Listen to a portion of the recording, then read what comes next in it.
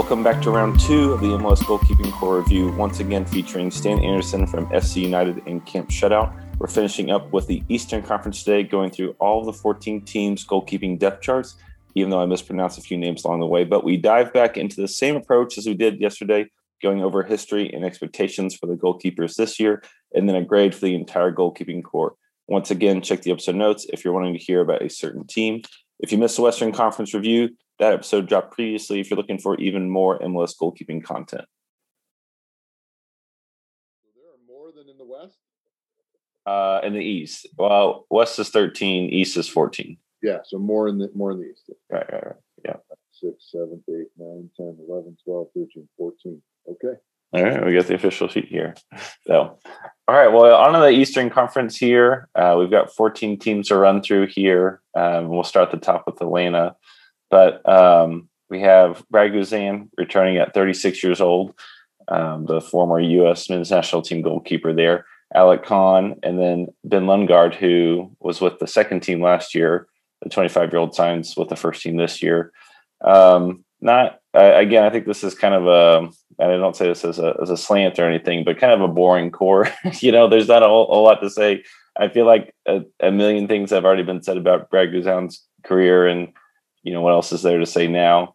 I did think picking up Lundgaard was kind of interesting, just because he's kind of in that, he's in that kind of make or break time in his career. Does he end up being a lifelong backup, or can you move up the depth chart? Right. I'd say the one thing I did think was a little odd, and this is coming from the Champions League play, and I texted you about this a while ago, about Guzan's at 36. He's in the twilight of his career. I love the idea of playing in a modern style, but it feels like you need to play with the tools that you're given with, especially late in his career. I don't really see him as a sweeper keeper. So I think he does a good job when he plays to his strengths, but his red card, which, was outside of MLS play, but his red card out of that, what does it really do? I don't think it really changed anything in the long run for Atlanta, but I did think that was kind of an odd play from someone who is a pretty experienced goalkeeper, but I wasn't sure what your take on that was. I think he got caught, and I would agree with you. That's not his strength. He's very good with his feet. Yeah. People say, he's good with his feet. No, he's like really good with his feet. He was a better field player for his club team, which was an elite club team, Chicago Magic at that time. And he often played in midfield as a first 11 player, and someone else played in goal. And he was the best goalkeeper as well. But I just think he got caught. Yeah. And it happens and what have you. But he can be a guy who can play a high line and be Sarky and I often talk about 11 is better than 10 plus 1. Sure. But physically, I don't think he's that old. I know he's 36, but I don't think he's like too old to move with some of the guys that are playing in the league to play a higher line, but he's also not as fast as others. And his recoverability athletically is different than others. So I just think he was caught in a moment, but I'm a fan of the guy. I think there's plenty in the tank still. If we can go back to the Western Conference, and I can talk so highly of Steve Clark, a year younger than Brad, and what Brad's been able to do, I think there's plenty of time left. I'm a fan. I like the guy. Yeah, I'm probably a little bit more skeptic on the time left, but I do think when he plays to his strengths, and I do definitely agree about the distribution, just his ability to move the ball. I do think he's one of the better ones in the league at that. Just out of curiosity, who was the goalkeeper for the Chicago Magic? Do you remember? I mean, I don't. Here's what I remember. We were recruiting a kid by the name of Eric Mitchell, who I love, and he played for us. I recruited him to UWM and out-recruited some pretty darn good schools. I'm not going to say those schools. You trust me, but we did. And he was quick as a cat, athletically gifted, really good goalkeeper. Really quiet though. but he was at that time they had McDonald's All-Americans, and he was a McDonald's All-American. And I remember shaking Brad's hand because I knew a lot of the staff at the Magic, but I remember shaking Brad's hand saying, hey, you're a damn good goalkeeper. Just wanted to say hello. We're not recruiting you. We signed somebody, but you're a damn good goalkeeper. And he was just legit. Yeah. Just absolutely legit. But I can't remember who the goalkeeper was. Back in that window, I knew who it was, but I don't know. Yeah. I always love looking back on like youth teams like that and seeing when someone was backing up another player and then the backup, kind of had skyrockets. Like, oh yeah, go. Just a second.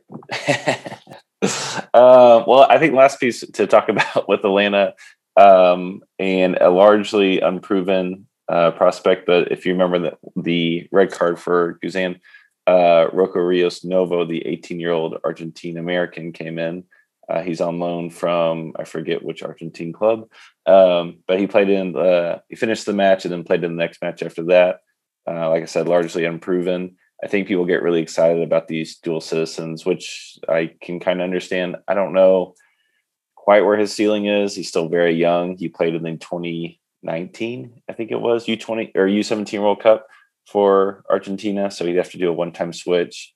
But 2019 feels like a decade ago at this point. So we'll see where it tops out for him. But what's your grade on the core here? We've got 4 keepers. Well, because I like Guzan and Khan in particular. Alec, I think, is a quality pro. He's up here as well, over there. But I like him, and he and Brad are very similar. They're built similar. They move similarly. They're left-sided players. So there's a lot of similarities with those two. But I like those two. I'd give them a B. I don't know much about Lundgaard and the other guy you mentioned, but I still think that Brad has a lot available. Is the media going to give him a lot of love? I doubt it. They're going to go with the Zach Steffens and Horvaths, and rightfully so. Those guys are very, very good. But I still think that Brad has a lot available, and I think a 36-year-old goalkeeper can still help a national team. Is he where Zach is right now? No, Brad was that a decade ago. But nonetheless, I give them a B. Well, I think Sporting Kansas City, we talked about this last time. It's tough for teams to know when to move on from goalkeepers and how much gas they have left in the tank. Some teams pull the trigger way too soon and some pull it way too late. I haven't seen anything. I mean, even with the red card, I haven't seen anything that I'm thinking, oh, they really need to move on. So I say ride this as long as you can. I'm probably a B-, if not a C+, but I'll say B- optimistically here. A little skeptic on, I guess, kind of the fullness of the roster. I'm not sure if Rios is that next guy, but if he turns out to be, then awesome. Would love to see it. But I'm a little skeptic off what we can see for 2021. But if he wants to keep playing into closer to 40, it would not surprise me for it to be Guzan. So very fit. I'll ask you a fun, controversial question. All right, what do you got? Do we qualify for 2018 if Brad Guzan is in goal? Oh, it's not solely Tim's fault. So those sure. that want to have a shot, it's not solely Tim's fault. If moments at the end where Tim was not Tim. Right. If the question is, does Guzan save those goals? I don't think so, because they were both so. The one that deflects and goes over Howard. I think people don't understand how difficult that play is for a number of reasons. They think, oh, just keep moving and dot. There's a reason why pop-ups in baseball where the second baseman or shortstop is running away from the batter and he catches it over his shoulder, why that's very difficult. Not to mention this play deflected. So no, I don't think he would have saved those goals. Does he play better than Howard? I'd probably say yes. Does that change the game? I think that's a big question mark. If I had had to say an answer, I'd probably say no, but I would have like to have seen Guzan in for that, just because I think he was playing better than Howard at the time. Yeah. But I don't know if it changes the outcome. Is that the right answer? But I think it's the right answer because it's your answer. For me, I think that I think there's a shot. Yeah. I think Tim played and was selected too long. Yeah. And again, people can say whatever they want to say. Sure. Well, I think that's a great. I mean, finding. I mean, you look back on Howard's career. I don't think anyone's arguing that Guzan or Howard outplayed Guzan when all is said and done. But at some point, Howard's game is dipping. That's just how it goes. So, where is that line where Howard isn't better than Guzan anymore? So yeah, I don't know. I don't know where that line. It's a tough question. 100%. All right, we'll move closer to your neck of the woods here with your beloved Chicago Fire. Here we've got 4 goalkeepers on the roster, none of them in their 20s, oddly enough. We've got Kenneth Kronholm, the German-American at 35, Bobby Shuttleworth, who started the opening game at 33, and then we jump all the way down to Chris Brady at 17 and Gabriel Slonina at 16. A lot of buzz about those younger goalkeepers, but again, still largely unproven. This is a bonkers roster for me, or goalkeeping core. I really underrated Shuttleworth going into 2020, and I actually thought he played all okay, all things considered, especially coming into where he was coming from as far as with that roster. Chicago's approach with their goalkeeping rosters has always kind of baffled me a little bit. So I do like that they've got some young talent. I've actually really liked Brady's game from what I've seen. I haven't seen any of Slonina, so I can't speak on that. But this is just a very unique core. I'm still not quite sure what to make of it. Well, you're right. You can take out the word goalkeeping when you say I'm unsure what Chicago does with their roster. It's a tough thing to figure out because Wiki coached at the 17s and didn't have the success that everybody would have liked. Yet won't play a lot of the youngsters, in particular like an Alex Monis and others. When you consider Brady and Slonina. Slonina's glove is right up here. Worked with him as a youngster. With I think he was the youngest player ever signed into MLS, youngest goalkeeper in particular, maybe. But at the end of the day, you've got 2 guys in Kronholm and Shuttleworth that. Do you hang your hat on them? They're the same place they were for the past whatever. You start the season, you're 2 games in, they've got 1 point out of 6. And then it's, trust the process. And I want nothing more than the Chicago Fire to succeed, in particular for Paul Cadwell. He's been there forever. A guy on the other side, the administration side of the game. He's worn every hat for the Fire. I want them to succeed for him. A lot of my buddies, obviously, that were there in the past that are no longer there. Paul's still there. But I don't know what happens in Chicago. Look, Chris Brady is closer to being the guy right now because he's had a full season at forward and did well at forward. He's had quality tutelage from the guys at My Keeper Academy, not My Keeper Academy. It's called My Keeper Academy.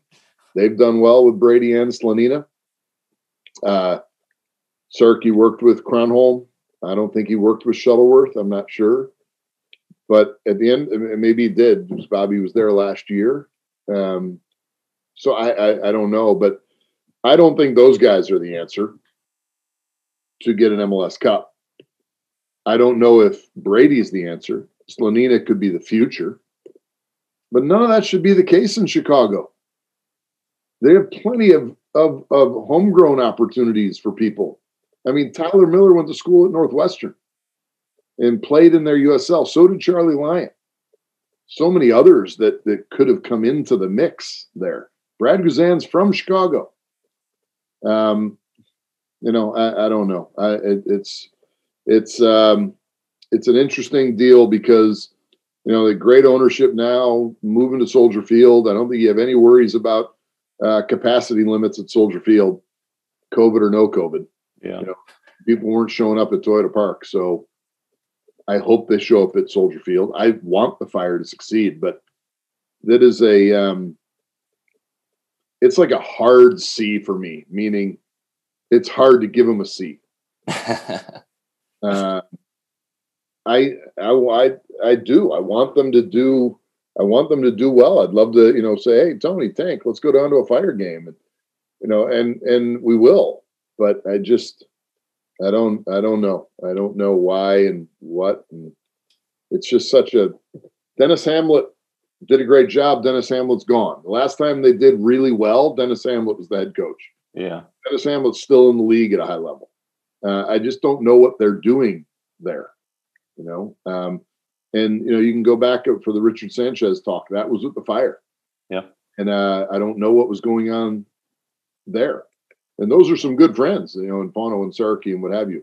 I'm not saying it's easy, but it's got to be better than what it's been. Yeah. So I think Brady and Slonina are probably their future, and there are others that could be in discussion. But those two are two good homegrowns. Yeah, we kind of gloss over. He's obviously not with the team anymore. He's overseas, but Damian Loss is also a Chicago Fire product. So and he's not overseas anymore. He's back here on loan. Oh, I missed that. Where is he now? Yeah, he's back here on loan with in the USL, the championship. Just happened last week. Oh, I totally blanked on that. Well, all to say, we know that the Fire aren't short on developing or having the opportunity to develop a top goalkeeper. But kind of like it's almost more frustrating and deflating when a team gets traction and they lose it, and they get traction, they have these positive moments, lose it. If you're, so I'm a Texas Rangers fan. We've been very poor for most of our history. Like, you kind of just embrace it at some point. So, and we had some World Series runs and all, but I don't know. Yeah, I'll be a little more.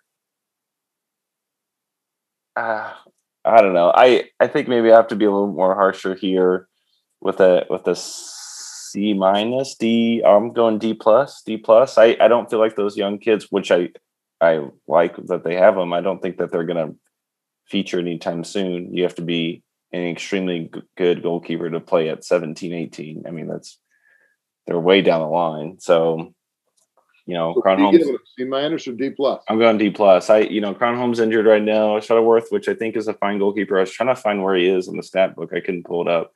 I think he's like 15th all time in appearances in the league, which is, kudos to him for sticking out. He's definitely fought and he's bounced around a little bit in the league, but kudos to him for sticking around. But I think this is the core looks a little bit thinner than when you normally would hear about 4 goalkeepers on a roster, because essentially you have 2 and one of them's injured right now.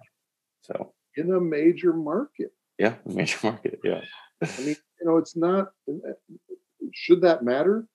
Well, I don't know. Is the owner of the Columbus Crew as wealthy as the owner of the Chicago Fire? Oh, well, Stan, there's a thing called a roster and salary caps, etc. Okay, fair enough. But in your academy, you have millions of bodies, millions to pull from. I don't know. It just it could go round and round. I get so upset because it doesn't mean that I'm wrong or the other person's wrong, but I don't know. They've got to be better. This isn't a 2, 3, 4 year thing. This is a 12, 13, 14 year thing. Yeah. Yeah. Well, and I think that's where that long-term planning comes in, which is nice about those teenagers on the roster, but obviously, again, like they don't really feature now. So you get yourself back against a wall where you're having to go into these bargain bin situations of, well, who can we find next year? Who can we find next year? It's very difficult. Anybody can lose, Bill. Yeah. Yeah. Well, especially in this league. Anybody can go in and lose. Yeah. Anybody can take the helm and lose. You could put a Joe Madden from the Cubs and say, you're now the Fire head coach. He can go there and lose. Yeah. It takes somebody special to go there and win. I get it. but that's how you're gauged and judged. And it's got to be better there. Pono will do well in Europe, and they pulled the plug on Pono here. I thought he would have done a great job. Well, I'm sure I'll let you roll in misery on the fire alone on that one.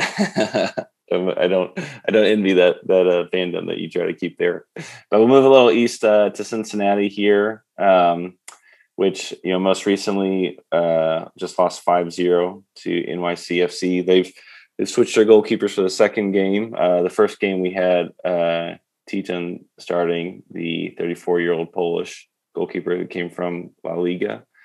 Cody Cropper started this last game in the 5-0 loss. 28-year-old who just came up from Houston. Ben Lunt is a German goalkeeper from, where did he play? Akron? I forget which school he went to. Or was it Akron? I'm blanking. I'll have to look at that up. But I want to say he's getting close, if not already, to a green card. So I think he may not be taking that international slot. Akron. Yeah. And then they also have a 17-year-old goalkeeper, Beckham Sunderland, as well. So kind of a little bit of an interesting roster here. I think Cincinnati still hasn't quite found their footing. I think letting Spencer Ritchie go, that's kind of a debatable move on that. I think some people were fine with it. Some people wanted to see him get more of a fair shot. I thought Ritchie looked pretty good in 2019, but admittedly, I thought 2020 was a rough year for him. So I'm not a big fan of teams going overseas and signing backup goalkeepers, just in a general sense. We didn't talk about this, but Yarbrough with Colorado was a back. He had relegated to a backup role. Teaton was a backup goalkeeper he'd been on a team that just got relegated.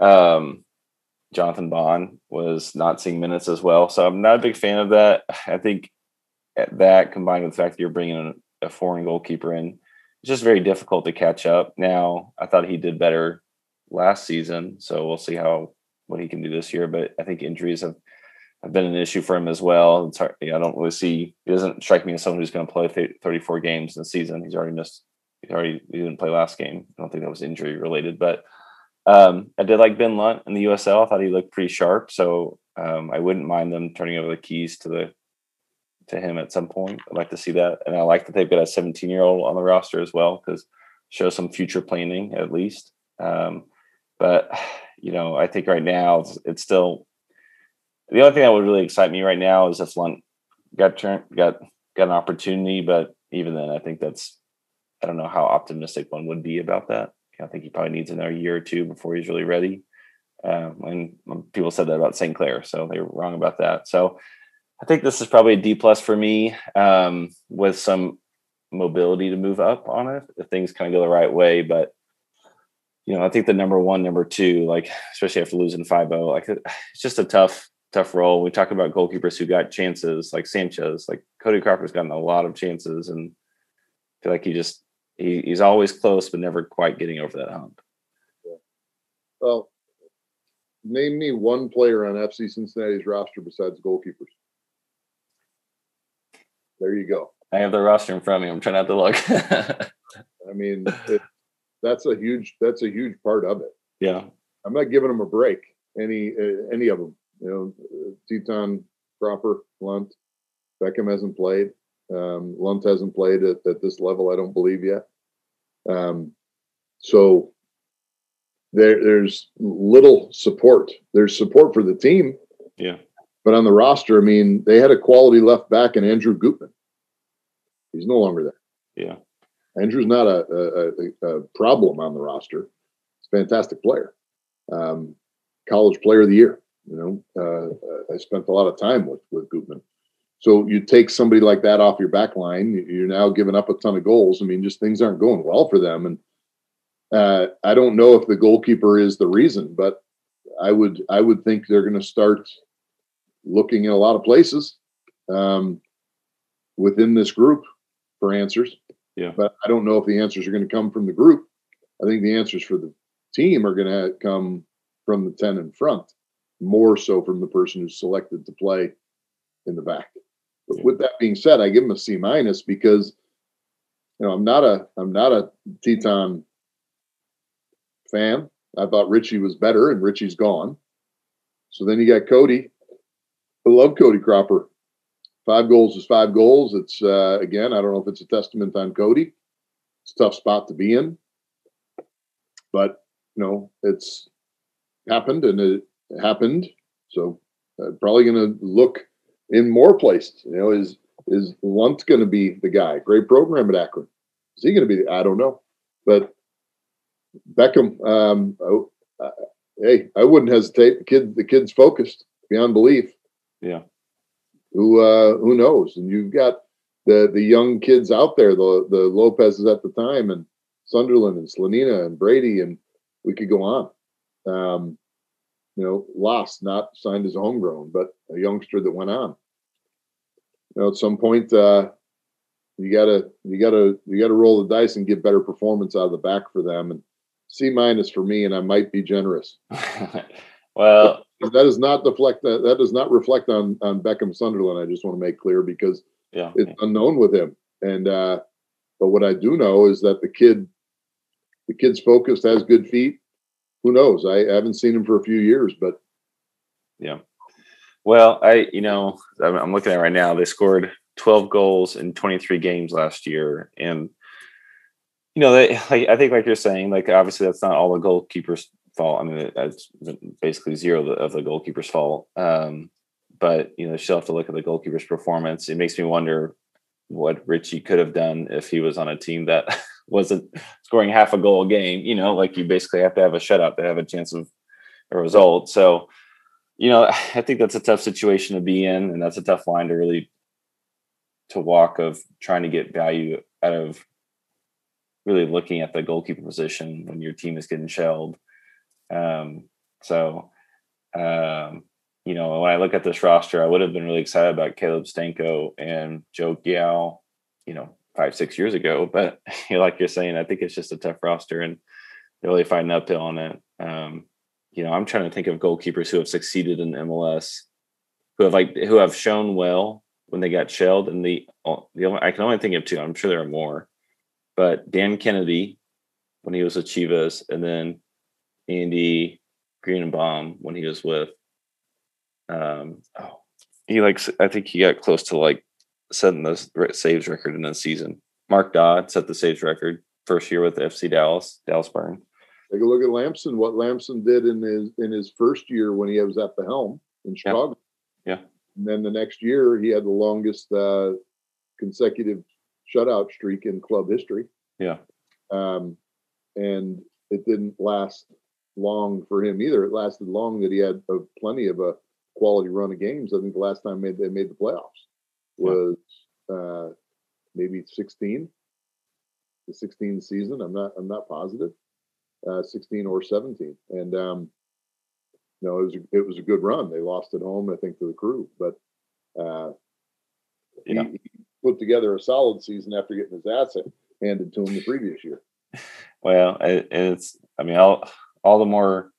That's just a proof of it's so difficult to look at a goalkeeper who gets shelled, and maybe his goals against is around 2, 2.0. Like, is that what can you really take away from it? So, but speaking of Lamson, what we could say is that the managers take too long. Yeah, there are managers who take too long to make a change. Yeah, Alvidge was one. Vega's another one. And some of them go too soon, as you've alluded to. When is the right time to move on? And I think that's more of a decision to move on, like with finality. But within a season, there are managers that take way, way, way too long. It's a massive trust position. Yeah. No, you're not wrong. Well, we'll see if Cincinnati can really get. I'll be honest. I didn't expect Teton to stay this long in Cincinnati, so I'll give him that at the very least. But speaking of Matt Lamson, go to the Crew here. We've got 4 goalkeepers on the roster. Eli Room returns. I thought he had a wonderful save of the year. He won save of the year last year off a crazy deflection, just as a side note. They filled the roster with Matt Lamson at 31 years old. Evan Bush is 35. He's out with an injury right now. But Eric Dick comes from Sporting Kansas City's organization from the winter signing at 26. I think they're going to ride room here. This might be like the most boring roster, which is, I think this is just exactly what I think if you're Pat Onstead, you're excited about how boring this is. That the Crew do a good job of tightening things down. They don't give room too much to deal with. There's a lot of games where he's just kind of back there, and he doesn't. And so they have a good ship, a real tight ship there. But Eric Dick is one that kind of stands out to me as, and I don't know, there's gotta be like a goalkeeper that I can pinpoint, but I feel like there's a number of things he does where it looks very odd. Visibly it looks odd. I don't know if he really passes the eye test, quote unquote. Although that is different for different people. But I feel like he's kind of one of those examples of a kid who will keep the ball out of the net, but it doesn't look pretty. And it looks almost cumbersome or clunky, but somehow he makes these ridiculous saves. So he's one at 26 again. He's kind of on that, is he going to be a backup for life, or is he going to get a chance to start? And at Columbus, I think he's fighting uphill with the current setup. I don't think they're going to move on from Room anytime soon. But he's one that does stand out to me. I'm curious to see what he could do. I'm a fan of this group. It's a B+. It's got a great manager. It's got a very, very solid team. New stadium, a lot going in their direction. Yeah. Room, I think, is one of the rare ones that's come over and done well, very steady. Yeah, true. Consistent and a lot of qualities. I believe Matt is still a number one in the league, can be a number one in the league. Bush is a proven number one in the league, and he's now in their mix as well. And then you add Eric Dick, who I like a lot. Eric's got to work on his feet and get better there and get games somehow and go out on loan and all that sort of stuff and play. And that's difficult, but at the end of the day, you've got about as quality a roster with quality MLS minutes on a team that's quality as well. So let's say Room is given a night off, or Room gets concussion, Room takes an injury, whatever. I mean, you're now at a point where you're going. We just talked about the Teton, Cropper, Lunt, and Sunderland. Room takes a shot. You're looking at Lamson and Bush. That's not bad. I'm both those guys I think would do extremely well. And if you get all the way down, you're looking at Eric Dick, who was fantastic in college. I know that was a while ago. It's tough to crack in. And he needs that break. He needs to earn that break. Something's got to happen. But you got three guys that are quality to look at. The highest grade I gave in the Western Conference was B+. I'd give the Crew a B+ because, again, I just believe that Onstad is smart. They had Logan Ketterer in that Crew, and look what Logan's doing. Yeah, and Logan's doing well in the USL Championship and clear number one. He came out of that group as well. It seems to be a lot of good that comes out of the Crew, and in particular their goalkeeping crew as well. Yeah. Well, I think when you keep a high, Pat. Say again. I think a lot of that traces back to Pat. Oh yeah, absolutely. I was gonna say, when you keep a high level from the top to the bottom and it's all fleshed out, I think that that really pays off for itself. And like you're saying, if Room goes down for whatever reason, you've got options, which is great. I'd give it a B+ as well. I would actually bump up to an A- if they had a youngster that they were signing. I think they've got a kid at Duke right now, JT Harms. I think he's a Crew homegrown possible. Shutout kid, just like Eric. Oh yeah. Okay. There you go. Endicamp shutout. Yeah. But to help us. But JT Harms is fantastic. He's a Crew Academy kid, right? Right now. What's that? He's from the Crew Academy, right? Yeah. He's been to a few. He was at Shattuck for a while. Okay. Crew. He's from up in Milwaukee, Whitefish Bay area. Okay. North Shore of Milwaukee. Great kid, great family, and smart of him to get these games at Duke right now. And who knows where the future holds for him, but he's legit. Yeah. JT Harms is legit. Yeah. That's cool. We'll see what happens. Moving over to DC here. We've had Man, how long has Bill Hamid been with the United? I mean, he's been there a decade now. Does not feel like it's been. I think it's been around a decade, if not more. Longer. 2011. When did he come in? He's been there forever. Yeah, it was either like him or Lampson. I think were the first homegrown goalkeepers. But either way, he's out with a groin injury. They've turned to Chris Seitz, a 34-year-old former U20 goalkeeper. Which I say that because I was going back through a little bit ago, and I stumbled across the 2007 U20 World Cup run where the U.S. tied Brazil. Was it 1-1, 0-0 with Seitz in goal? And I was watching that game. I was like, man, this Seitz guy is really good. And then I go back and look through, and I feel like, you head out to Philly. It's a tough run for goalkeepers. It seems like things are changing, which is really good. But for a while there, man, they were just chewing up and spinning out goalkeepers. So really had a tough go for a long time. Yeah. So he's starting in Bill Hamid's place. Obviously, I think everyone's expecting Hamid to turn back when he gets healthy. And then John Kempen comes over from Columbus. Kempen's been one that's kind of bounced around. He's been in the league for a long time too, oddly enough. He, a 28-year-old, has been with 4 MLS teams. Kind of interesting roster. I think it's kind of an island of misfit toys, so to speak. I think all these goalkeepers are pretty polarizing. Some people really love them. Some people think the opposite of them. And I can honestly never guess who is which person. So I say overall, this is a positive roster. I think Bill Hamid has finally found a way to insert himself in a way that makes sense for him and matches his style. I felt like early on he was just so out of control, and he would run down the line and just kind of do needless stuff. But he's pulled back on that over the years, which is great to see. Chris Seitz is someone I love to see get a chance, but he's 34. I think he's winding down his time, but he's done well for himself. I'd love to see Kempen get a fair shot. I thought he did really well in USL last season, actually. So it's just an odd roster that seems kind of not put together last second or anything, but it is kind of an odd makeup here. But I think when you take a look at it, you think, well, you've got 3 keepers that I don't think are going to lose you games. Are they going to win you games? I think that's maybe up for debate from person to person, but I think you've got 3 keepers that are going to keep you in games at the very least. So I'll give it a B minus, just because I feel like there's some, I don't know, it just seems like a roster that's going to get overlooked. But when I look at it, I think, hey, this is actually guys who can play. I don't know. I give him a C, and I give him a C because I don't know what this new regime is going to do. Yeah. To me, Seitz would be the number 1 out of that group. It's hard because as a member of the GK Union, you're not supposed to be critical. You're supposed to, support. And I agree. But when we're talking about the pro level, it's about results.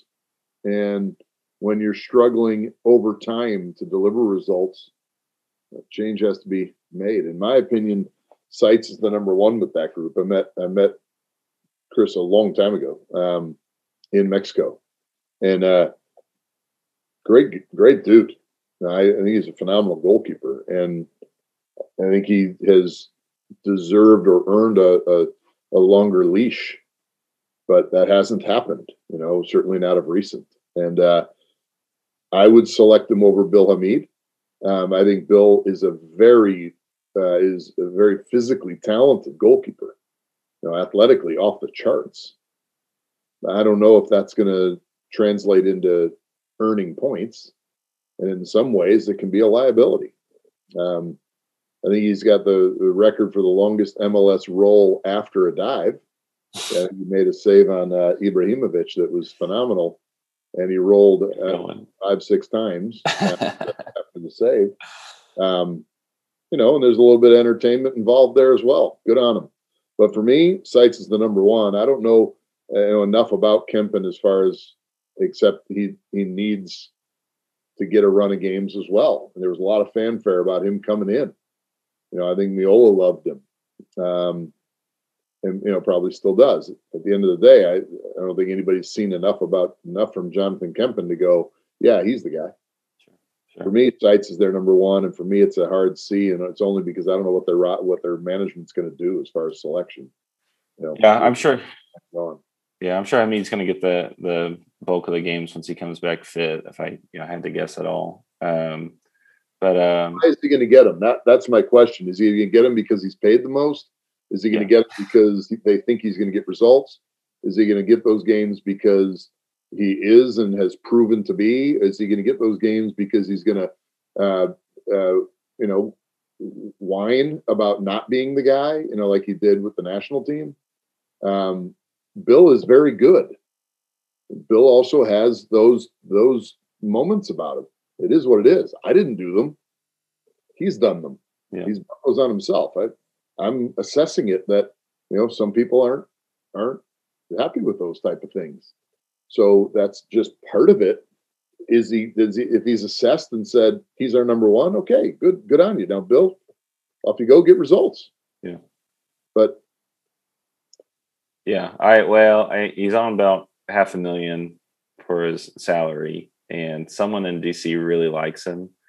I want to say, I could be completely wrong on this. I want to say it was like there was some sort of like where was it? It was some sort of like best 11 of people who played at RFK Stadium, and they had put Bill Hamid over Brianna Scurry, and I was just kind of like, well, okay, like I guess to each their own. But some people really some fans really love Hamid, and someone in the organization really likes him because they were willing to buy him back after he went to Denmark. So, I don't know. Like I said, I think he's done well in the last couple of years, and he's pulled back a little bit as far as his game. I mean, the thing with the national team was odd. That definitely left me scratching my head. But I feel like when he plays within himself, he does well. But you are going to get some fireworks from him. Maybe not Ochoa level, but you will get some fireworks. So it's their franchise. It's just how I feel about it. Maybe he is their number one. I'm not there every day. It's easy to coach someone else's team. That's just how I see it. I would prefer less animation post goal. It just seems like it's always the case with him after he concedes. It's either the ref or the opponent, or it's the guy in front of him is his back line that has made the most grievous error. And I don't know. I just don't. I don't know that's needed. Yeah. Yeah. Well, as much as he delivers it, I believe. Fair enough. Well, moving south to Miami, I feel like this is a roster that's not going to last long. Just looking at it, I feel like this is a roster that this feels like a Colorado situation, as far as they just seem likely to bring someone in. But we have John McCarthy, the 28-year-old, who talk about someone who's grinded. I mean, this guy has kept going, and he's worked his way. Luis Robles was the starter last year, but ended up going with McCarthy towards the end of the season. Dylan Castanera, the 25-year-old from Colombia, I believe, if I'm correct. And then Drake Callender, who's 23-year-old, which I love the youth on this roster. I will definitely give them that. And then I'll also say their Fort Lauderdale team, they've done well with playing youngsters there, which is encouraging. I don't get the sense that they're going to have the patience with McCarthy, and I'm expecting one error and he's out sort of situation. So I don't think I think he's not too dissimilar to Irwin in that he's at the level that I don't think he's going to be competing for goalkeeper of the year, but I don't get the sense he's going to lose you games. I think he's kind of like not a number two, but not quite a number one, maybe somewhere in between that, which makes him difficult because it's how to really evaluate him. He's kind of that Eric Dick. I think Eric Dick's actually probably a good parallel.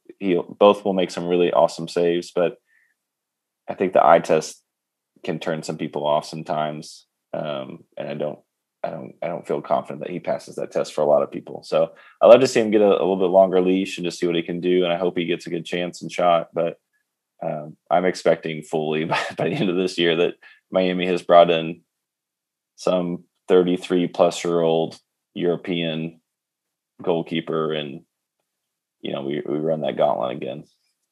Well, they've mismanaged their entire roster almost since day one. It's partly why there's been such a cleaning of house with their executives. Finally bring in Chris Henderson, which is great. And Chris looks like he's going to do a great job there, and he's living the quality Miami life. It's about the most unknown goalkeeping crew there is. Yeah, I mean, you're not wrong. I would give it. I'd like to see McCarthy get a run, like a long run, and that's going to be dependent on if they can put together some quality stuff in front of them. Sure. They got some guys, Segrist and Penn, and some local guys that've done well, and not local Miami, local Chicago, and hopefully they'll do well for them. I don't know, but at least they're getting runs. And I don't know if Segrist was put on loan to Indy, I believe, but in left back. But I would like to see McCarthy get that run, but I'm not sure that it's gonna happen.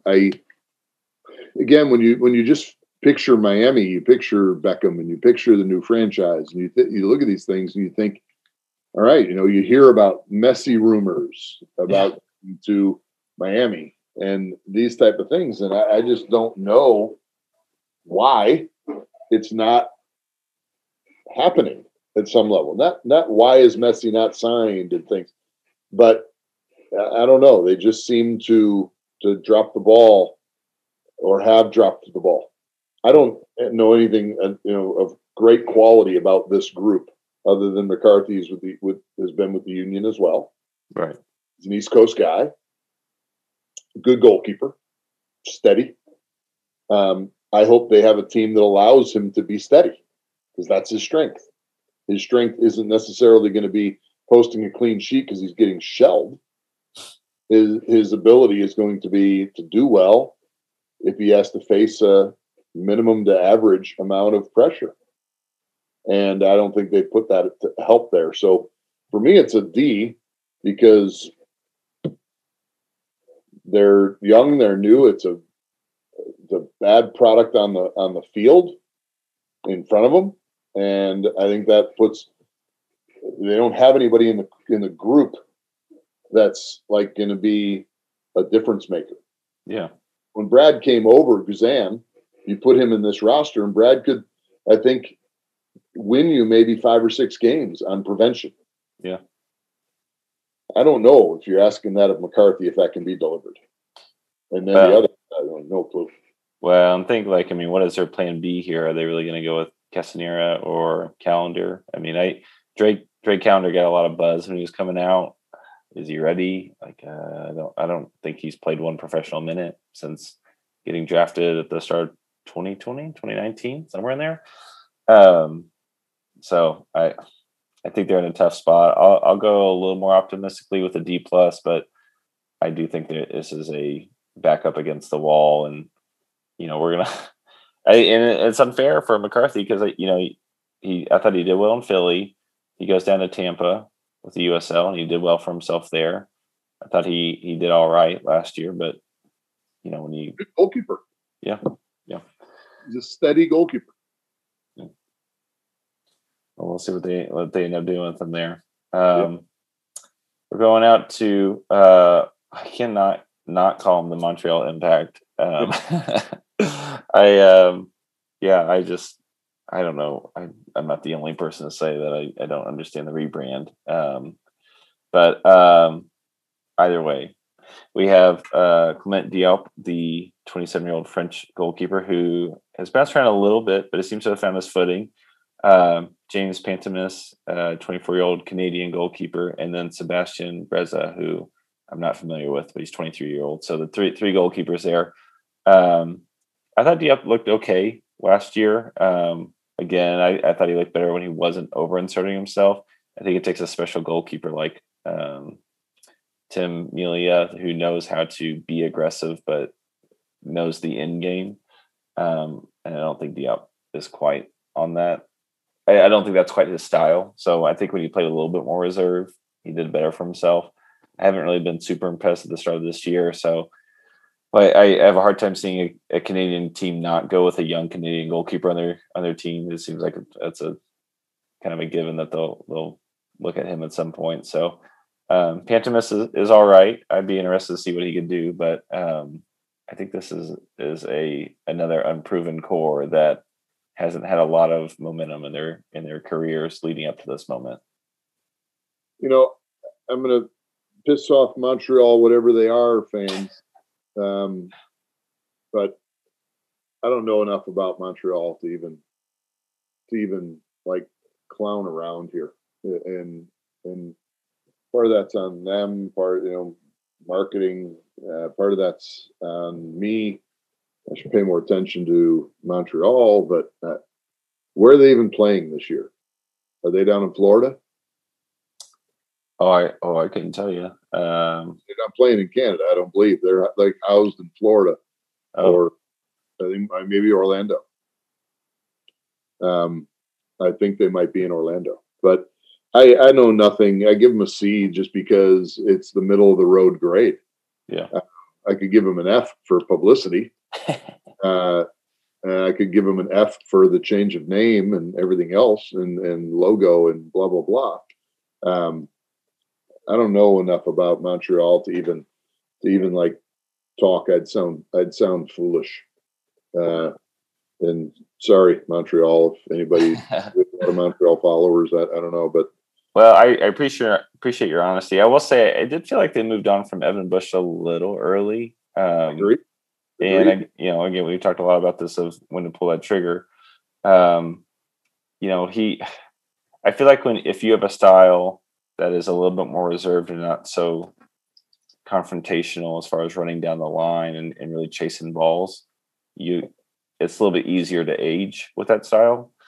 And I felt like Bush had gotten some not only a good rhythm and a good style for himself, but largely unnoticed, I think would be fair to say. I don't think people really thought of him as a top goalkeeper in the league, but you talk about a steady goalkeeper, that's your ideal goalkeeper there. I mean, and he was there for a while, 6-7 years.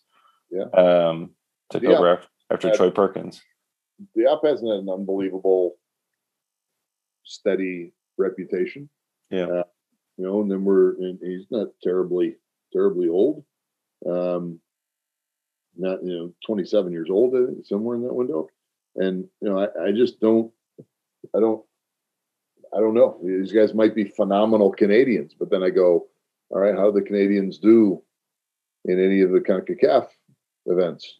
Not terribly well. Sure. How do they do on the world stage? Not terribly well.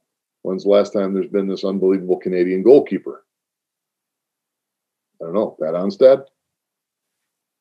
Yeah. I mean, they've had some play in some lower levels of Europe, and I do think Crépeau is really good, to be fair. I agree with Crépeau. So, maybe Pat, now Crépeau. Okay. Past that.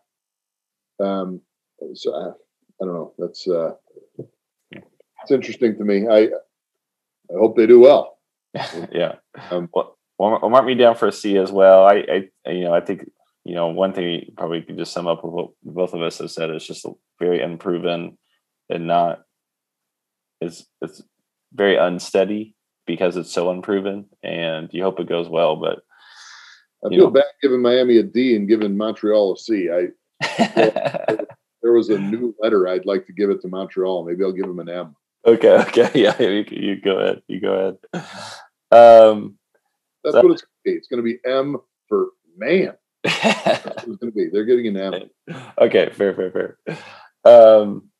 And speaking of goalkeepers who have gotten shelled and then have turned it around, I think Joe Wilson is a good one with Nashville. So going down to Nashville SC, we have Joe Wilson, who's 32, and I thought when he was leaving Houston. Now Houston, there was a lot of shots on target that they were facing, and I didn't think Wills handled them really well, but I thought he did really well in 2020. I thought he really turned around his career and kind of said, hey, I've got gas left in the tank. Really exceeded my expectations, and I was really happy to see that. So that was great. They also have Brian Meredith in, 31-year-old, and then Elliot, I believe it's pronounced Penico. But the 24-year-old from, I want to say Charlotte, but I could be totally wrong. But I apologize for all his relatives out here. Yeah, Charlotte. Yep.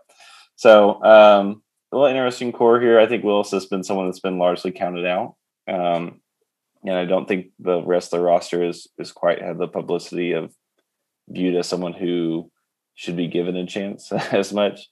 So I think this is a roster that people would have trouble really praising and remembering. But I think when you look at it when they're on the field, like I think Meredith has done okay when he's been on the field, both MLS and USL. Penico, I don't think has received a minute yet, but he had a lot of praise when he was coming out of college. But I think the big star here for me is Joe Willis. I thought he did really well in 2020. So I'm excited to see more and see how long he can go. Very steady. Very steady. I think he has some St. Louis in him. Yeah. And Kelly worked with him. Meredith, the West Coast guy, from the West Coast, I believe. That's it. Washington, or I want to say he might have been one of those New Jersey guys. Yeah, he's New Jersey. He's from New Jersey. Yeah. He's one of those 100 New Jersey goalkeepers. Right. I mean, he had a cup of coffee with the Sounders as well. Yeah. So I thought he was a West Coast guy before that. So my bad on him being a Jersey guy. Hotbed, obviously, fantastic. I don't think it's a terrible crew. I shouldn't say that. I don't like to say I don't think it's terrible. I think it's an above average crew. I think Joe should get a long run, to really get an idea. And I think there's a lot of good things happening in Nashville. How cool would it be to be in Nashville and be the number one? And I hope he gets a long run at it. I think Jacobs is oddly skilled at his gig.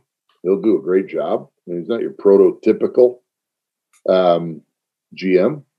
But I think they have a good staff, and I hope they run with Willis. Results are going to have to be there, or else it would go. But I don't know who you really go to. I think probably Brian second. Sure, yeah. And then Penico. But I'd give it a, because there's no track record there in Nashville to go. Yeah, there's no great track record to go. Yeah, for Willis either. But I'd give him I'd give him a C+.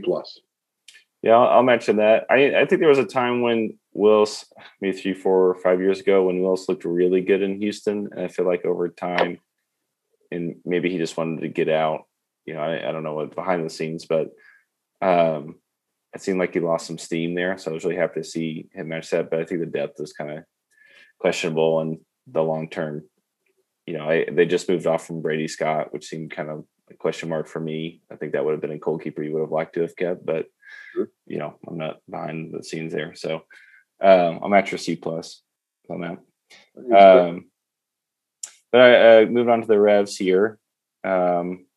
This roster really excites me just because I love Matt Turner, the 26-year-old who has a Lithuanian passport, which I don't know. I mean, I'm sure there are a lot of moving pieces. If I was him and I'm looking at the U.S. men's national team and really getting a shot, like I may just go try to play for Lithuania. Like they don't have that good of goalkeepers. Like, I think it'd be great to play for the U.S., but I mean, are you really going to be featured for the U.S. over Stefan? Like, I think he's at 1 cap right now. So, I mean, I would love to play. I would think that any player would love to play international football, even for a country that may not be their first pick. But that aside, the second team, the USL team, has Earl Edwards, 29-year-old, Joe Rice, who's 25, and then Marzak Pukarin, who comes from the Atlanta United Academy. I'm pretty sure he's 18. So they've got 5. What's that? Over there? Oh, sorry, I skipped 9. Yeah, excuse me. Knighton, 36-year-old, who the ageless wonder who just manages to keep staying in the league. So kudos to him. So 10-year gap between Turner and Knighton there. But honestly, I'll give it an A. I think Turner is really good. I like that they've got some depth here. I thought Joe Rice looked really good in League One action last year, and They've got an 18-year-old Puckren who they pick up for free from Atlanta United. I don't know if he was committed anywhere for college or not, but Knighton's steady, Edwards is steady. You've got 5 goalkeepers who all have their role. Maybe Knighton and Edwards are a little bit like for like, but Knighton's he brings in some veteran experience as well. So I'll just give it an outright A because I think this checks a lot of boxes for me. B+ for me. I'm a Matt Turner fan as well. I think we have such snobs in this country that if Matt Turner was sporting some sort of a jersey that we didn't know how to say its name, he'd be a candidate to replace Steffen, and I think Steffen's fantastic. Yeah, he has his issues as well as a young goalkeeper would, but at the end of the day, Matt Turner's darn good as well. Zach Steffen's better. Matt Turner, in my opinion, Matt Turner deserves to be in that discussion.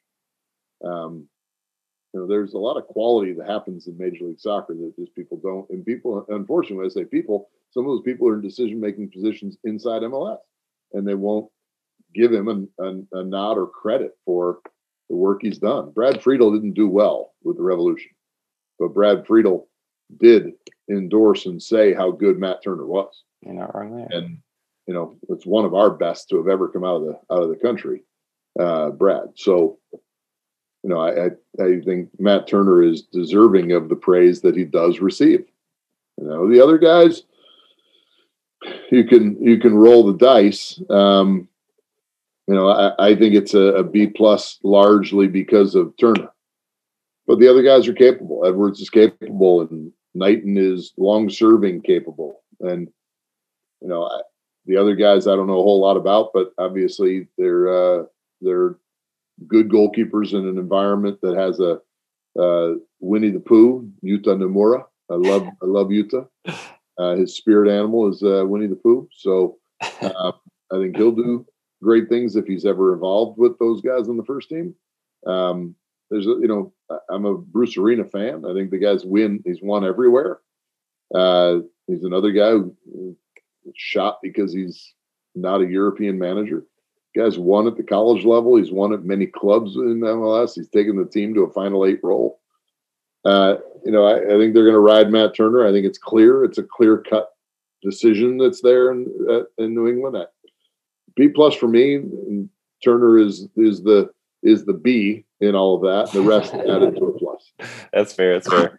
I will say I feel like a lot of Turner's more recent praise has almost exclusively come off the backs of advanced statistics and expected goals, because it's Matt Doyle who keeps pushing that he's a better pure shot stopper than Zach Steffen, which I feel like at this point the phrase shot stopper, I mean, I don't know, I've heard it way too many times and in a way to describe a goalkeeper when that's literally every goalkeeper's job is to stop shots. I think you look at Turner. Non-communicative goalkeeper for me. Say again? It's a non-communicative goalkeeper for me. Well, yeah. Shot stopper, but they're not saying anything to prevent opportunities. Yeah. And I see that in Matt Turner. Yeah. Same. Somebody steps in and doesn't say anything, doesn't solve tactical situations, but then can stop that shot at the upper 90 or touch it over the bar. Yeah. For me, that's just their shot stopper, and it is just a shot stopper. When you can prevent the shot, now you're a goalkeeper. Well, and I think that's a really wonderful point, and I think it's less about. I think when I hear that phrase, it's less about the goalkeeper and more about who's talking. Yeah. If someone says, "Oh, they're a really good shot stopper," it's like I feel like they're almost saying, "Hey, I don't know a lot about goalkeeping, but I can see that guy can jump around." So. I don't think that's really fair to say of Turner's game, because that really limits him on what he can do, and it's kind of a backhanded compliment in some ways to me of like, well, what else can he? Is that the only thing he can do? Not to mention Steffen shot stopping. I mean, there's a reason why Man City brought him in the league that are basing their decisions off of obvious silly comments like that. Yeah. Someone will make a phenomenal save. Maybe it's in a game, maybe it's in training, and they think, oh, that must be the goalkeeper we choose because of that save. Yeah. When 80% of the next game is going to be zero related. of their performance in the next game. It'd be zero related to something you just saw in training or in a game. And they struggle at that 80% or struggle more than the current number one. But I don't know.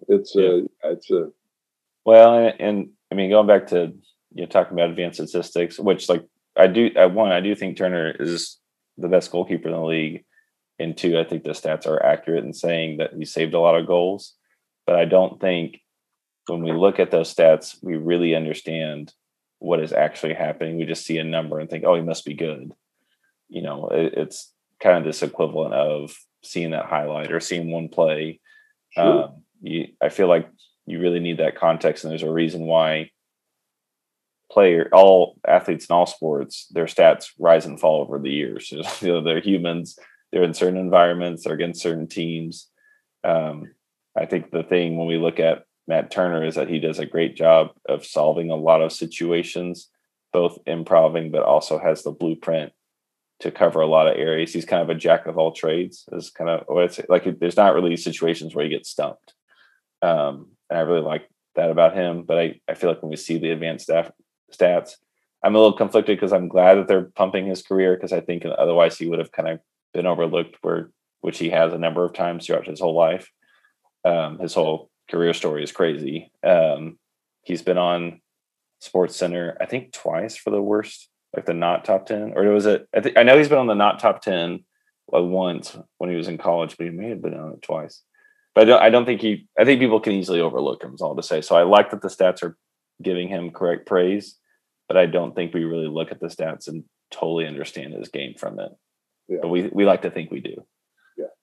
So moving to NYC, Sean Johnson enters his 5th year with the team, and they also brought in USL standout Cody Mizell from New Mexico, which I was really, again, another USL success story. Love to see it. And then Luis Barraza from Marquette, the 24-year-old who he recently, what game did he play in? He got one of his first games with NYC. Yep. I don't know if it was ever, but it was in a very long time. So, happy for him. Okay. Yeah. It was good to see. Kind of interesting core here, but I think this is a really simple approach, and I like to see a little bit more youth on it, but everyone has their role here. And I like that. It seems like there really is the blueprint of when they brought Sean Johnson and Luis Barraza back, they thought, okay, what role do we need to fill? We need a confident number 2 that if Sean goes down, we can play him in. And I think Mizell fits that perfectly. So I was really happy to see that. And he talk about a joyous goalkeeper with Steve Clark. I think Mizell is maybe even arguably more joyful. I mean, the guy loves the game. He makes a big save. He is going crazy. I love seeing it. He brings a lot of energy. So, I think Sean Johnson, similar to Hamid, has kind of found his style over the years. I think there's a couple of boneheaded plays you can look back, unfortunately, over his career, but he made a hell of a save in either first or second week with NYC at the start. So looks like he's starting strong. I'll go B- here. If I'll actually bump to a full B, just because I like that the roster makes sense, the core makes sense, and everyone has their role. I'd probably give him a B because of the crap stadium they play in. You go higher if it wasn't for that? 51.5-inch field. Yeah. Field or whatever. Sean's great. He's fantastic. He's durable. Speed have gotten better. I think Sean is great for NYCFC, and I think it was a good move for him to go to NYCFC. And Rob Vertugen is a great goalkeeper coach there as well. They probably, I presume, have a good relationship. I think that's important. I think Barraza is a fantastic goalkeeper. I don't know enough about Mizell, and if he's similar to Steve, then I'd like to see him play. I do want to watch. If he's selected, I would find a way to get that done. So for me, I give him a B- simply because I don't know if they've been knocking on MLS's door for an MLS Cup. Yeah. I think that they're, we're grading the goalkeeper crew, and I do give them a B minus. I think as a team, if we were to even talk about the team, it would be a lower grade because I don't know what their long-term plan is. Yeah. Stadium growth of their academy, homegrown signings, youth on the field. I've seen older players on the field. But their goalkeeping crew, Sean is in the mix with the national team. Like potentially, I think as a third, if we qualify, which I don't think we're going to, but he's in that mix, as others would be in that mix for that role, including a Matt Turner that we just spoke about. Barraza is damn good. Nate Kitchell would rave about him. Had a good college career, not results-wise, but had a good college career. He's a good goalkeeper.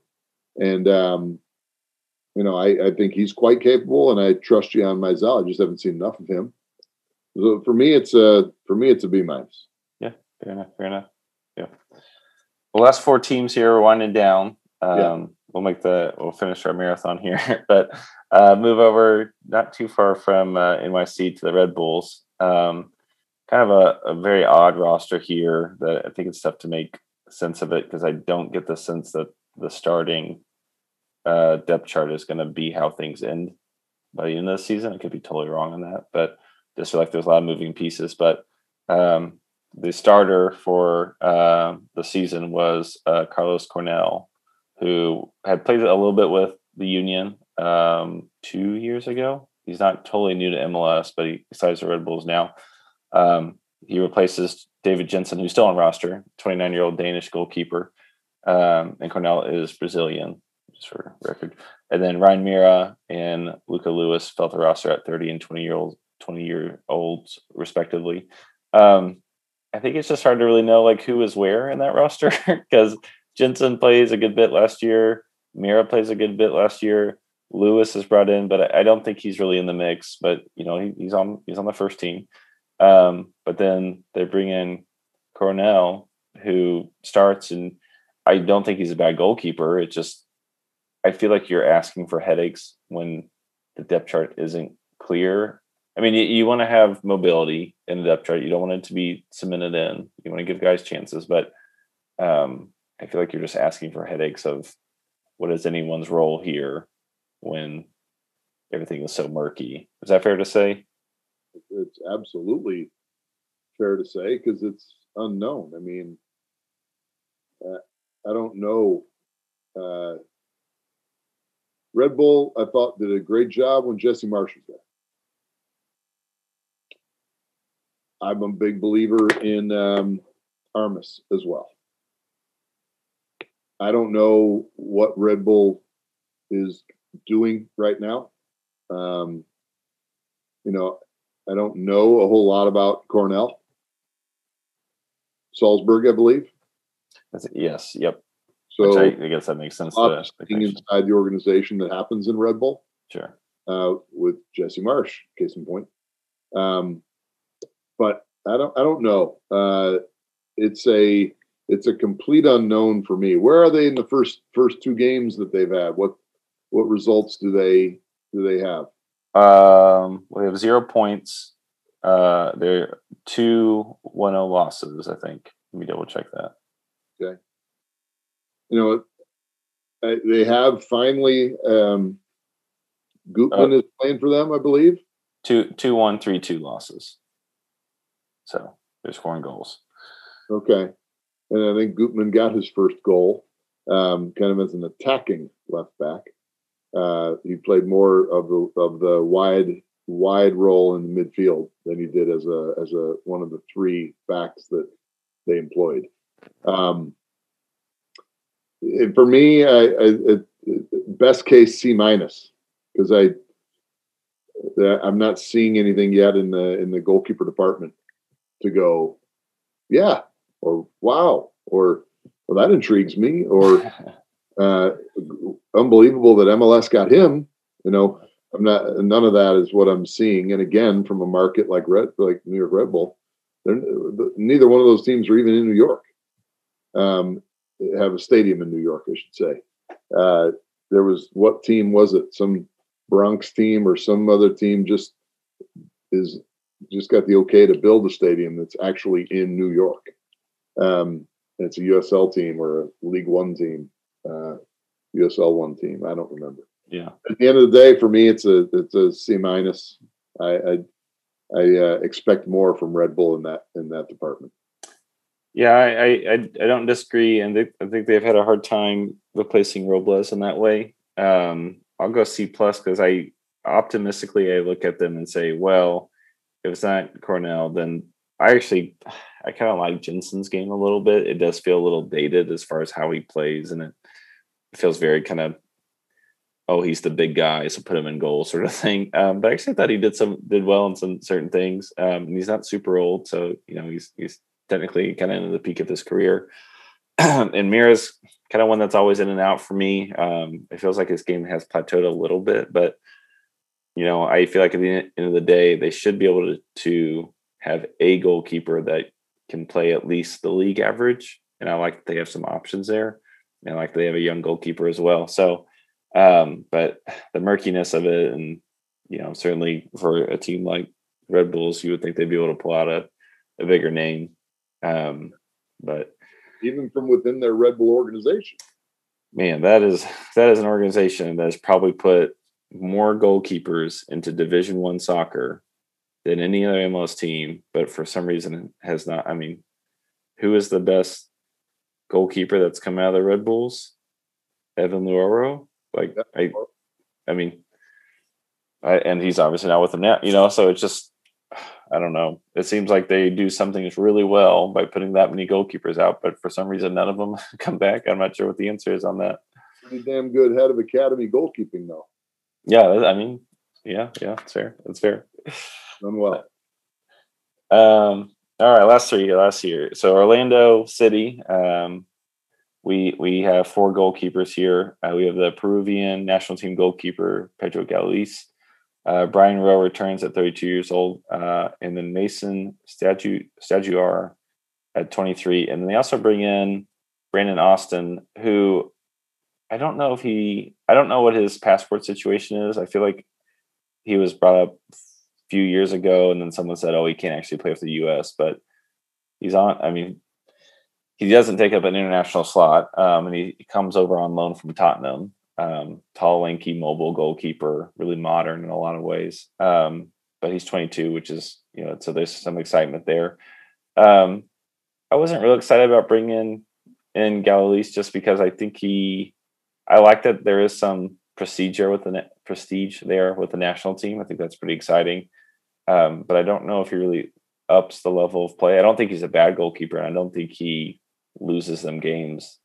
I don't think that's the issue, but it just seemed odd to bring in a goalkeeper that, I don't know, it just seemed like he was kind of middle of the pack. I'd say I would have said he was a bump up over Brian Rowe, but I actually thought Brian Rowe played all right last year when he filled in. So it's hard for me to really make sense of this, but again, I like the options, I like the youth here.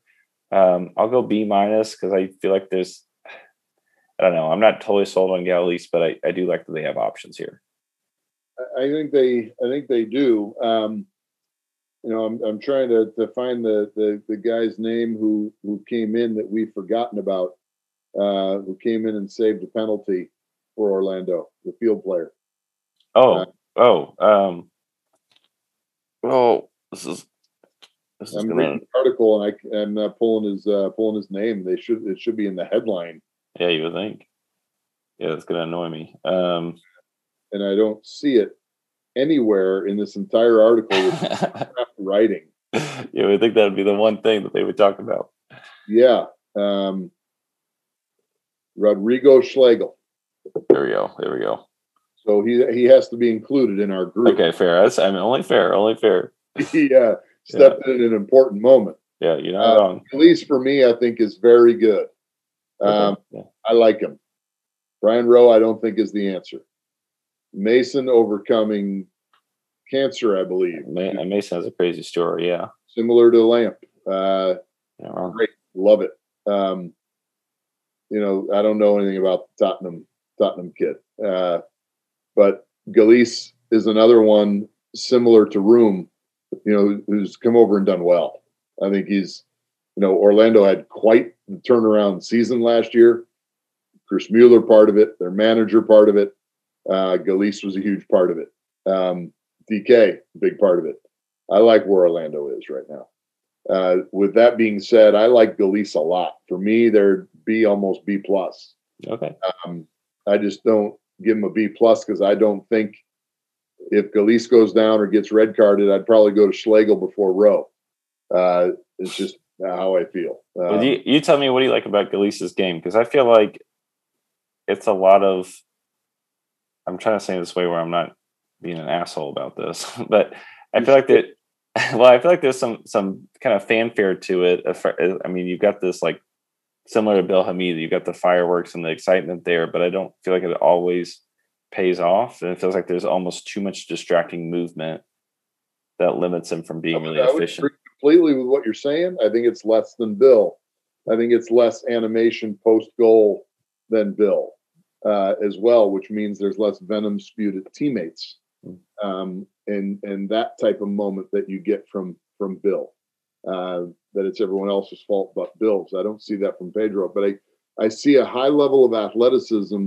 I see him being a very active goalkeeper, but mainly controlled. I thought he had some great moments last year in critical times. I thought he did he performed pretty well in. I tried to watch Orlando as much as possible because of Mueller. And so I would see some tight games where I thought he came up with some pretty timely saves. And that's, you need to make saves. But I think it's critical when you make saves when a team is potentially down or draws them level or could take a lead and your team could turn around and get the result. But I just found Galice to be a very active, confident, steady, producing goalkeeper. Yeah, fair. Slight, not huge. He's not a big kid, but I think he's quality. I really do. I think there's a lot of quality in him. Fair. Well, and put him on the list of. I mean, he's not tiny. He's not small, but he's a little undersized. But I feel like MLS historically, but also I think going forward as well. I think, and this is maybe a hot take for me, but I do feel like where the game is going and what you need of a goalkeeper, you need people to make quick decisions on a moment's notice. And those big lumbering goalkeepers, I think they're going to fall out of style. Now, I think if you can find a goalkeeper who can move quickly, great. But like the bigger you are, it's harder to move. And so I think Galice is 6'1". I may be underselling him, but he's not. Yeah, he's not big. So a good presence this year again for Orlando. I think he could do the job again. Yeah, fair.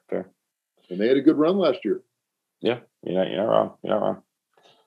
All right, Philadelphia Union. Here we have 4 goalkeepers on the roster. This one's probably one of the more publicized rosters as far as, well, at least 2 of these for sure. Andre Blake returns from winning goalkeeper of the year, 30-year-old Jamaican national team goalkeeper. Joe Bendik at 32. Greg Ringentzig comes from Minnesota, 27-year-old. I think he spent some time with the Trinidad national team as well. What's that? I think he was with Louisville as well. Oh, yeah, you're right. Yeah. I think he spent some time there. And then Matt Freese, who just finished up with the U23 Olympic team, who didn't see any time, which up for debate if he should have.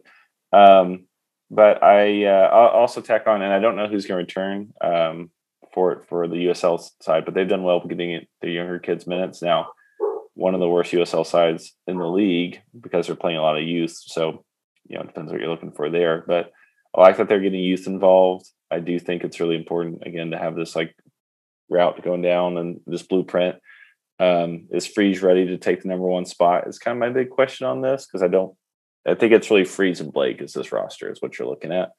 And so what is the route for Freese going forward? I think Blake is going to miss games for the national team, of course. So I think they'll turn to Freese for that, which is great.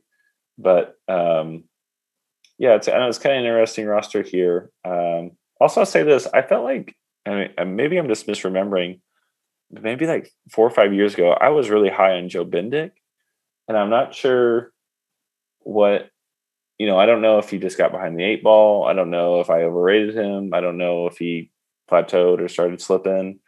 But yeah, look at Joe Bendik. I remember thinking at some point, like, oh man, like I'd like to see him on the national team get a shot. But now that sounds ridiculous for me to say just from where he is on the roster. So,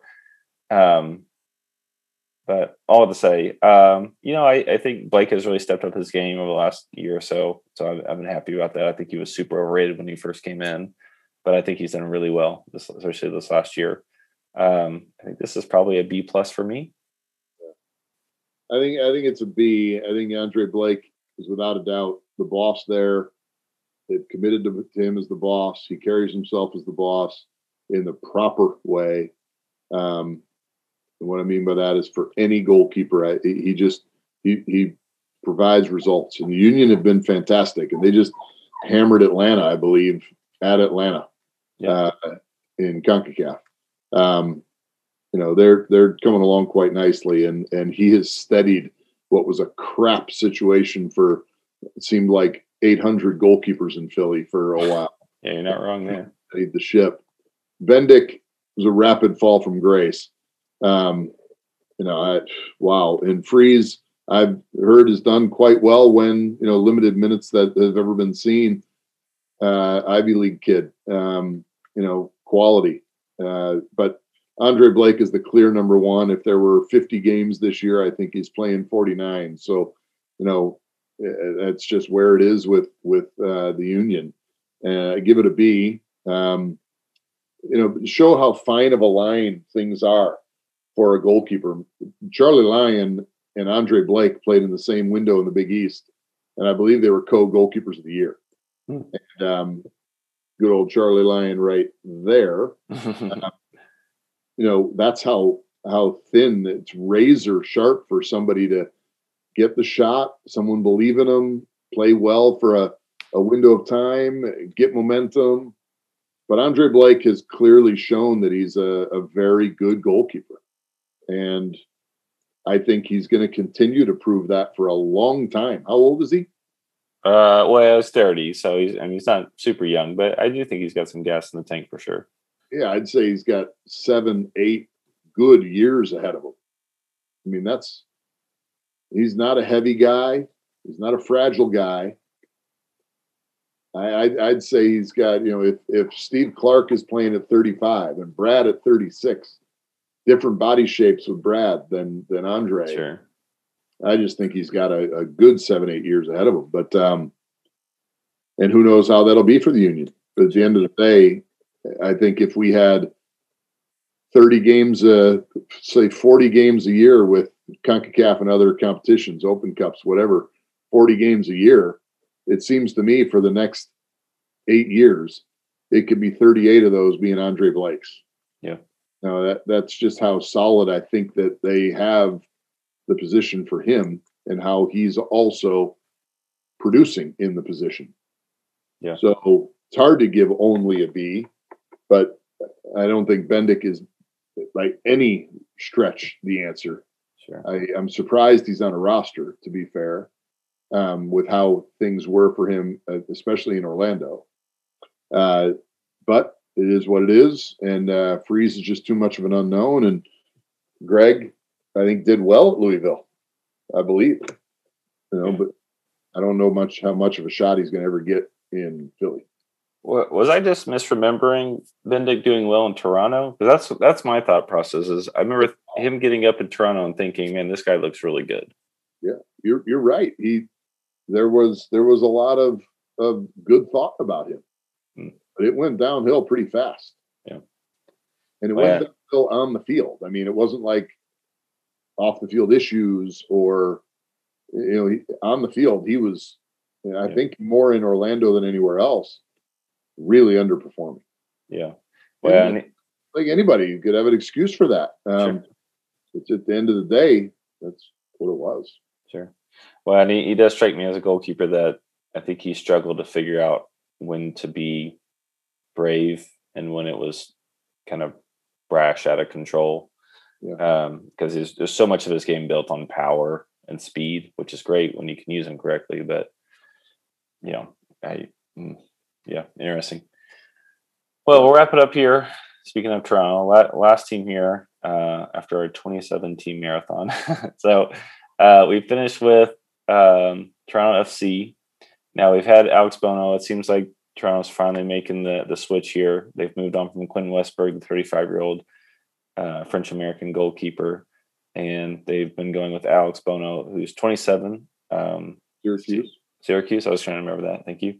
And then Kevin Silva, former U.S. youth national team goalkeeper, rounds out the roster at 23 years old. So, I think this is I think they've played it about as well as they could as far as making the switch. I think you could argue, well, maybe Westberg over Bono, but when players are so, I would argue when players are so tight that you probably want to start making way for the youth. I do feel like Westberg, he is pretty polarizing in a lot of ways. It seems like his games, either he plays pretty well or it feels like there's kind of a soft goal here and there. But he's later into his career, so I'm not sure how much of that plays into it. So I haven't been super wowed by Bono in the past. So, and I think this season as well, I'm still kind of wanting to see a little more. So, I like that they've got some options. They've got some roles filled out here, and I do think they're trying to do some good stuff in Toronto with some of the youth products that they have with the second team. I'd have to look that up. But I wouldn't say I'm overly sold by it. I'm going to say C-. If not, I feel like I could probably go lower. So, but I'll stay a little more positive here. I'll say C- because I think they still have some question marks and some convincing to do. Yeah, I'm trying to find the guy's name who Quentin Westberg looks like, and I can't find the guy. He covered a lot of the ACC, and he looks like Quentin Westberg. I think he'd be a new name for me because I'm looking at him and thinking, I can't think of anyone that looks like Westberg. Oh, shoot. I wish I could. He always reminds me. He does a great job, Southern dude, covering ACC college football. But Quentin Westberg is in my opinion at this point, and I don't say these things lightly, but he is not the answer. Just like Joe Bendik is not the answer. And there are others that are on rosters that are not the answer. There's been enough of a look, in my opinion, for him.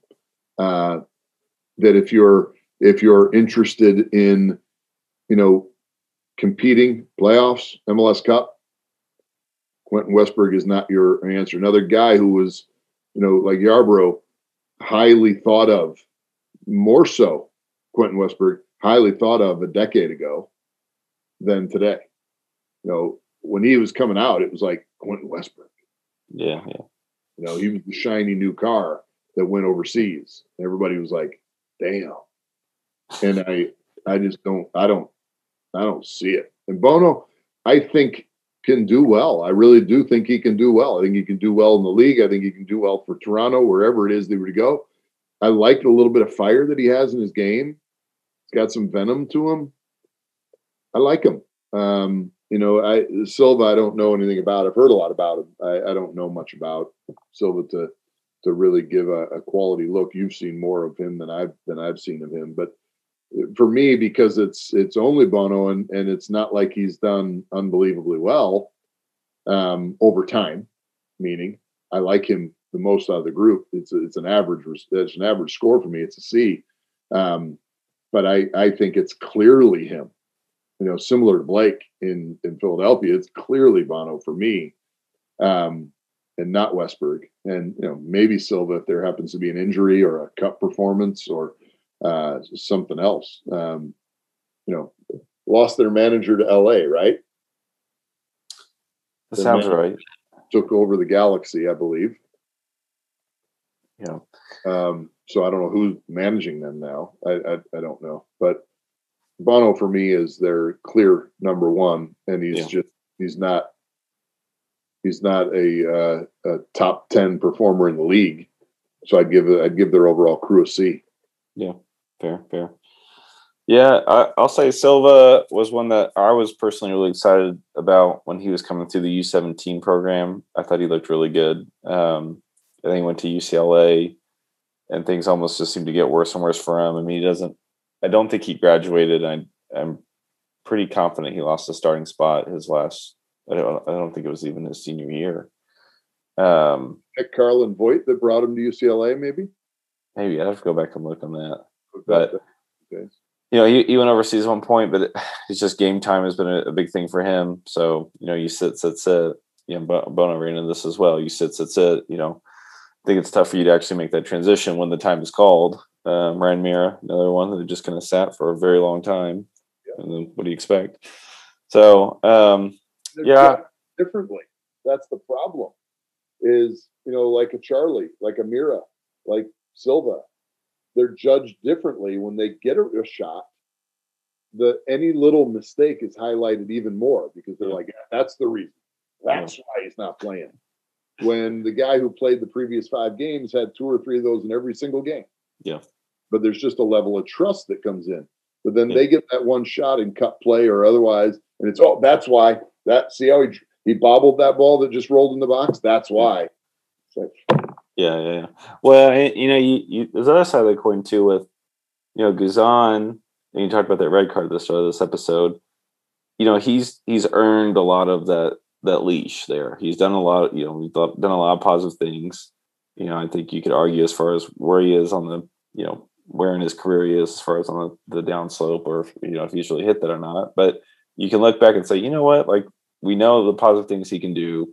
So there's that. So I get giving goalkeepers that benefit of the doubt there, but I completely agree that when you put this goalkeeper in who hasn't been in a game, and as well as I do that like the training environments and the coaching in MLS varies.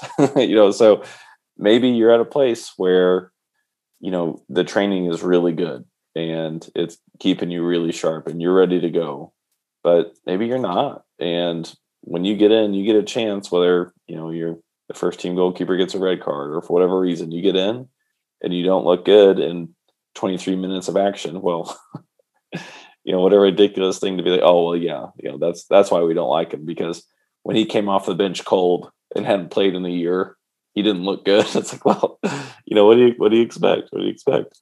Right. And Bushy ran with an opportunity like that. When he got his shot, it was an opportunity like that. And he went in and kicked ass. Yeah.